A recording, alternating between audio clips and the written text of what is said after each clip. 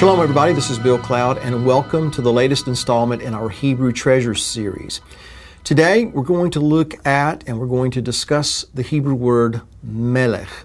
Melech is the Hebrew word for king. Now the very first time that we see the word king in Scripture, or perhaps a better way to phrase that is the first time we see the concept of a king alluded to in Scripture is found in Genesis chapter 10 by use of the word kingdom or malchut. And so we read in Genesis 10 beginning in verse 8, "And Cush begot Nimrod, and he began to be a mighty one on the earth. He was a mighty hunter before the Lord. Wherefore it is said, like Nimrod, a mighty hunter before the Lord. And the beginning of his kingdom," and that word there in Hebrew is malchut, "and the beginning of his kingdom was Bavel, and Erech, and Akkad, and Calneh, in the land of Shinar." Now, later on in the Scripture, we'll see the word king used many times. But the point in bringing this out here is twofold. Number one, as far as the Scripture records, before Nimrod, there were no earthly kings. Only God was king. And Nimrod became a mighty one and ruled over others in defiance of God. And so obviously, from this we see that there are righteous kings and then there are wicked kings. Yet, as we will also see, the word melech conveys the former concept. That is, a righteous king, a righteous ruler. And the second point we wanted to make in mentioning Nimrod's kingdom is this. Nimrod, like all other kings, needed a people. He needed subjects in order to become a mighty one in the earth and in order to establish his kingdom. Put simply, there is no king without a people. Now, where our king is concerned, both of these concepts are important to highlight because number one, he is a righteous king and he is one who desires to rule a righteous people who willingly and wholeheartedly submit to his will. In essence, to truly be their king, he must possess their hearts and their minds. Now, in an earthly sense, to have anything less results in a divided kingdom. And as we know, a house, or in this case, a kingdom, divided against itself cannot stand.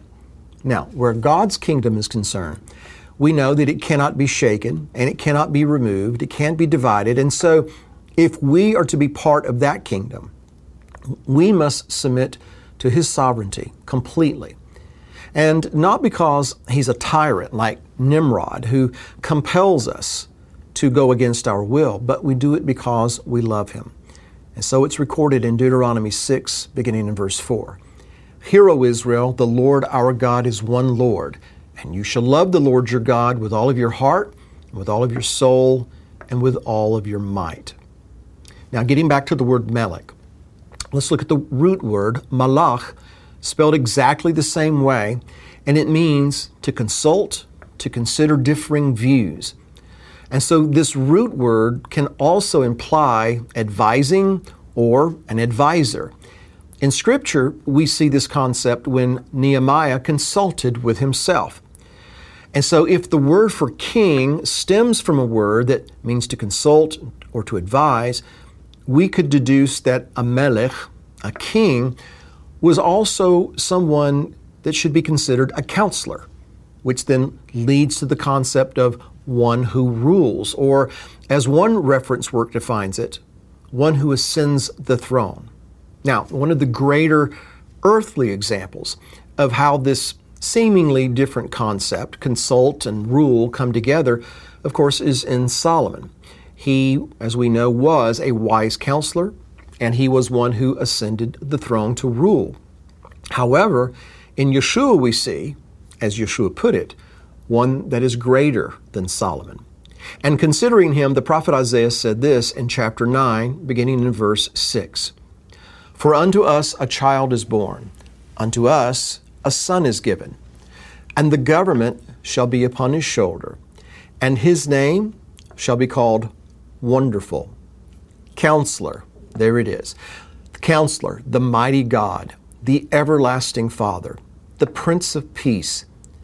And of the increase of his government and his peace there shall be no end. Upon the throne of David and upon his kingdom, to order it and to establish it with judgment and with justice from henceforth even forever. The zeal of the Lord of hosts will perform this. And of course, we understand and believe that that prophecy was referring to Shua, the one who is greater than Solomon. Now, Melech is typically translated as king or a sovereign, and that is someone who is regarded as the intellectual head of a people. A derivative of the word refers to having dominion over something or over someone. Yet another related Semitic word means to possess. So not only does a king need a people to rule over, but he also needs a land to possess. A king and a kingdom implies that there is a region, there's a piece of property that is to be possessed, a dominion. Of course, where God is concerned, the first thing that comes to mind is the land of Israel. And yes, we acknowledge that the land of Israel is where and what he deeded to Abraham and to Abraham's seed, which that would include you and me. And of course, this is where the Messiah will rule and reign from. However, we also see in the Scripture that God is not just the King of Israel. But in Psalm 24, verse 1, we're told this: "The earth is the Lord's, and the fullness thereof, the world, and they that dwell therein." And so where the Messiah is concerned, he has been given a dominion that, according to Daniel, will never end. It says this in Daniel chapter 7, beginning in verse 13. "I saw in the night visions, and behold, one like the Son of Man came with the clouds of heaven, and came to the Ancient of Days. And they brought him near," that is, this one that is like the Son of Man. "They brought him near before him, and there was given him dominion and glory and a kingdom," Malchut, "a kingdom that all people, nations, and languages should serve him. His dominion is an everlasting dominion." And again, we're talking about this one likened to the Son of Man, "and it shall not pass away, and his kingdom, that which shall not be destroyed." Of course, that's talking about the Messiah. And so, in short, the Messiah is not just the King of Israel. He's the King of the universe. Now, Yom Teruah, which we also know as the Feast of Trumpets, is the time of year that God is proclaimed as the King of the universe. That is when the shofar is blown to acknowledge his coronation as the sovereign of the universe, which then means that he will not share his kingdom with other so-called kings or share his glory with false gods. And so this seems like a good place to introduce this word, a family word to Melech, and it's pronounced Malach, which means to remove a head, and specifically as if you are going to wring off the head of a chicken. That's the example that's given in the reference word. And so this is what it reminds me of. God raises up kings and kingdoms to suit his purposes, and because he's the King of the universe, he can also bring them down when he sees fit. Or let's put it this way, he removes heads. Daniel put it this way in Daniel chapter 2, beginning in verse 20. "Blessed be the name of God forever and ever, for wisdom and might are his.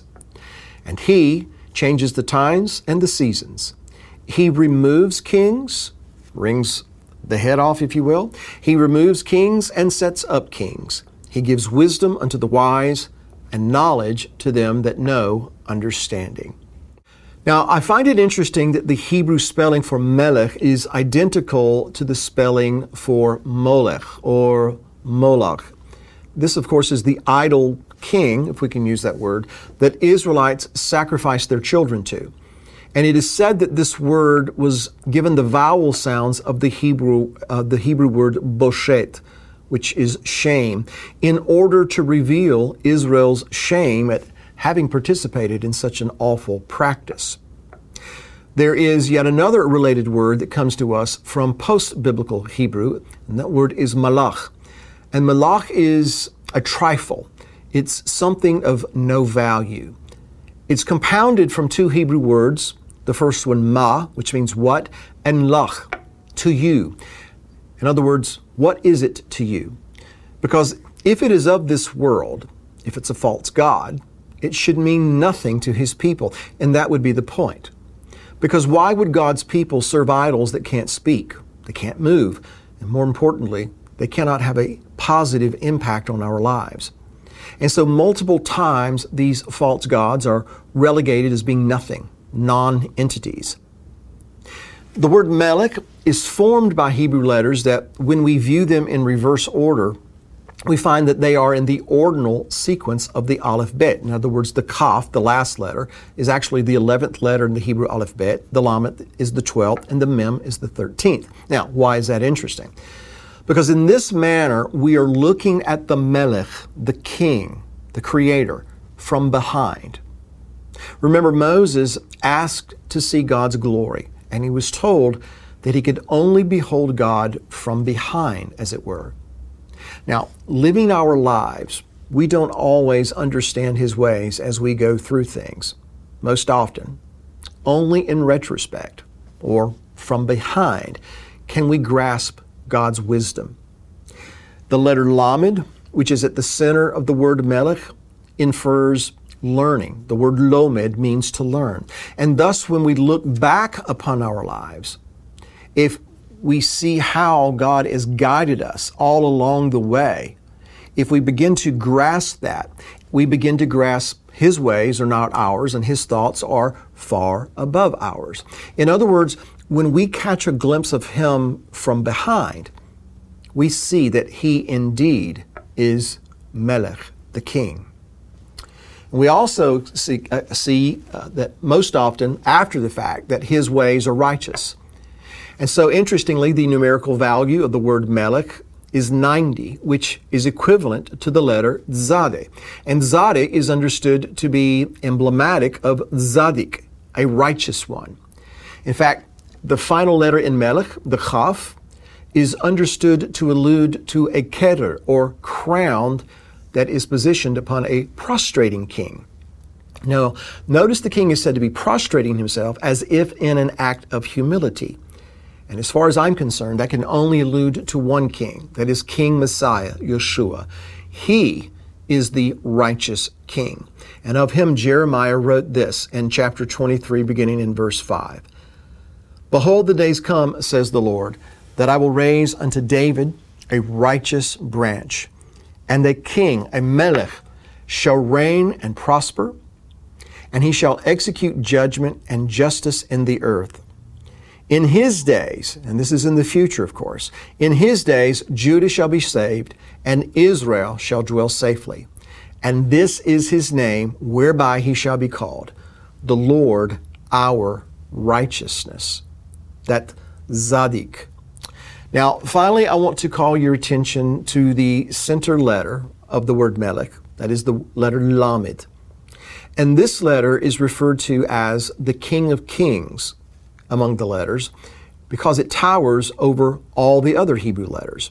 Now, in the word Melech, it is flanked on one side by the Mem, and that letter is emblematic of dominion, and is flanked on the other side by the letter Kaf, the one we just mentioned, which is also symbolic not just of a keter or crown, but the throne of the king. And so ultimately the word Melech points us to the one who is above all. That is the King of Kings, HaMelech HaMalchim.